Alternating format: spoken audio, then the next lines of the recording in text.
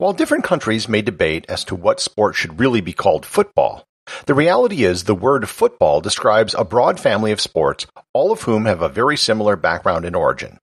Just like species with a common ancestor can evolve in ways where they look totally unlike each other, so too did the football sports evolve from a common ancestor into very different forms today.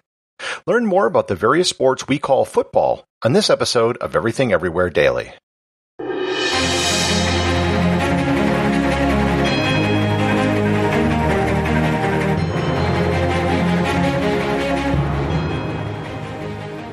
This episode is sponsored by Audible.com.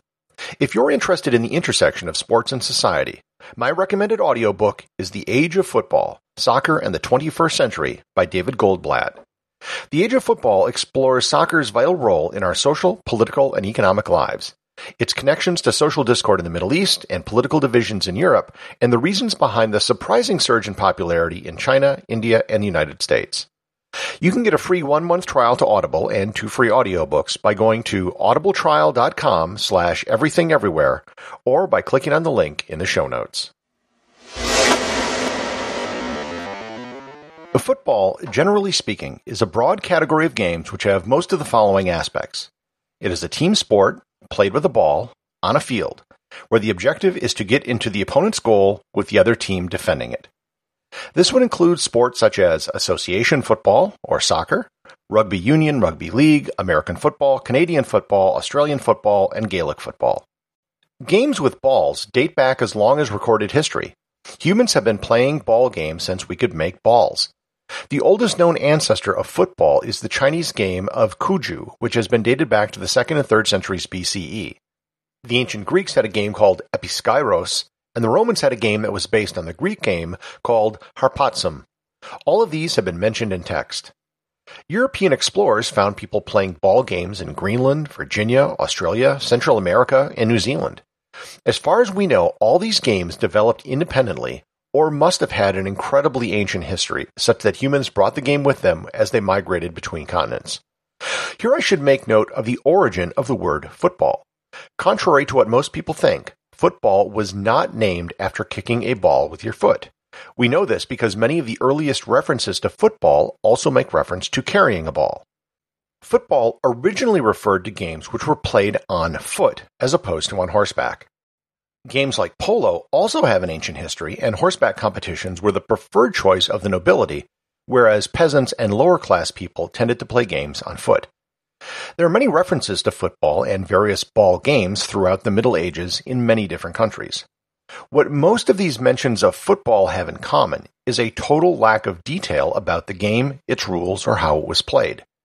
Most likely, there were no universal rules. Each town probably had its own variation on the rules, and even the objectives could have varied widely.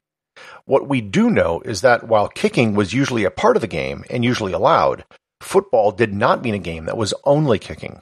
It would be more accurate to call these early games proto-rugbies.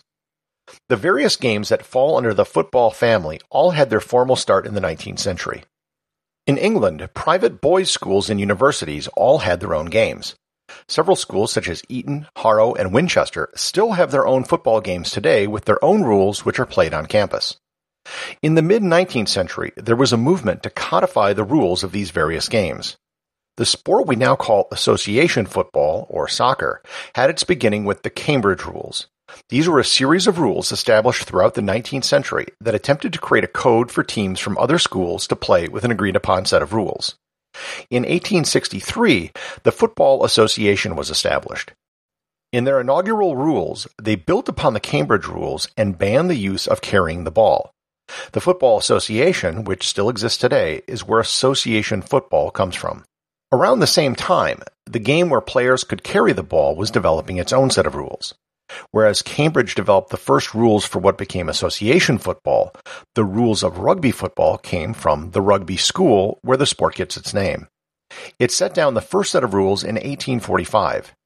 At the creation of the Football Association in 1863, the Blackheath team split over a disagreement on carrying the ball, which cemented the split between the two games. Finally, in 1870, the Rugby Union was formed, which was the first formal league. Rugby union had a schism at the end of the 19th century due to the issue of professional players, which were not allowed in rugby union. The professionals went on to form the Rugby League and eventually adopted new rules to make the game more spectator-friendly. These two variants of rugby still exist today, with the most successful professional players still playing rugby league. Of all the modern sports which call themselves football, rugby is probably the closest to the pre-19th century game, which was called football. Both rugby football and association football were known as football in the late 19th century.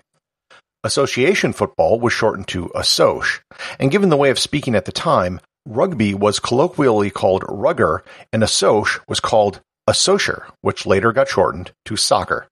Soccer is still what the game is called today in the United States, Canada, Australia, New Zealand, South Africa, and much of the Pacific. Yes, the term actually has a British origin, even though it is almost exclusively used outside of the country now. In the mid-19th century, as the rules for various football games were being set in England, the same thing was happening in Australia and the United States. In 1858, an Australian named Tom Willis, who attended the rugby school, laid down a set of rules for what would become Australian football. Over time, it developed its own unique ball, field, and rule sets. Oddly enough, even though it's called Australian football, it's mostly popular in southern Australia. Australian football is played on an oval because it was designed to be played in the cricket off-season, and it is the only type of football which still has hand passing. Hand passing is where you bump the ball with one hand like a volleyball while being held in the other instead of throwing it. Over in North America, at roughly the same time, universities in the East were developing their own football games. The competitions between schools in the 1850s were usually just violent mob games which caused the schools to ban them in the early 1860s. As teams formed up again, some were playing by the Football Association rules, and some were playing by the rugby school rules. In 1874, Harvard played a game against McGill of Montreal. Harvard was used to playing the Boston rules, which were based upon association football, and McGill was used to playing rugby. The teams played a mixed game where they alternated rules. Harvard eventually went along with McGill in playing rugby and encouraged other American universities to do the same. In 1876, the schools of what is today the Ivy League adopted the rugby union rules.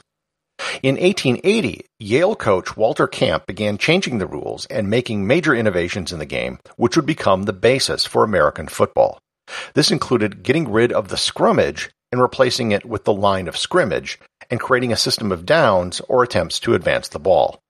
It wasn't until 1906 when the forward pass was finally made legal. There are still a bunch of leftover rules from rugby which are still on the books in American football today, but are almost never used. Most notably the drop kick and the lateral or backward pass. Just after the turn of the century, the Burnside rules were established which set the groundwork for Canadian football. It was mostly based on the American football rules, but with their own innovations. Over in Ireland in the late 19th century, rugby was gaining popularity. To preserve their traditional games, the rules for Gaelic football were established. Gaelic football is closely related to Australian football. In fact, the two associations created a third variant called International Rules Football, which combines the two rule sets so the two leagues can play against each other. So as you can see, even though these sports, which were founded on totally separate continents, all seem different, they are all descended from the same proto-football game and can all call themselves football. Executive producer of Everything Everywhere Daily is James Makala. Special thanks to everyone who supports the show over on Patreon. Please remember to leave a review over on Apple Podcasts. Even a simple review can really help the show get discovered in the sea of other podcasts that are out there.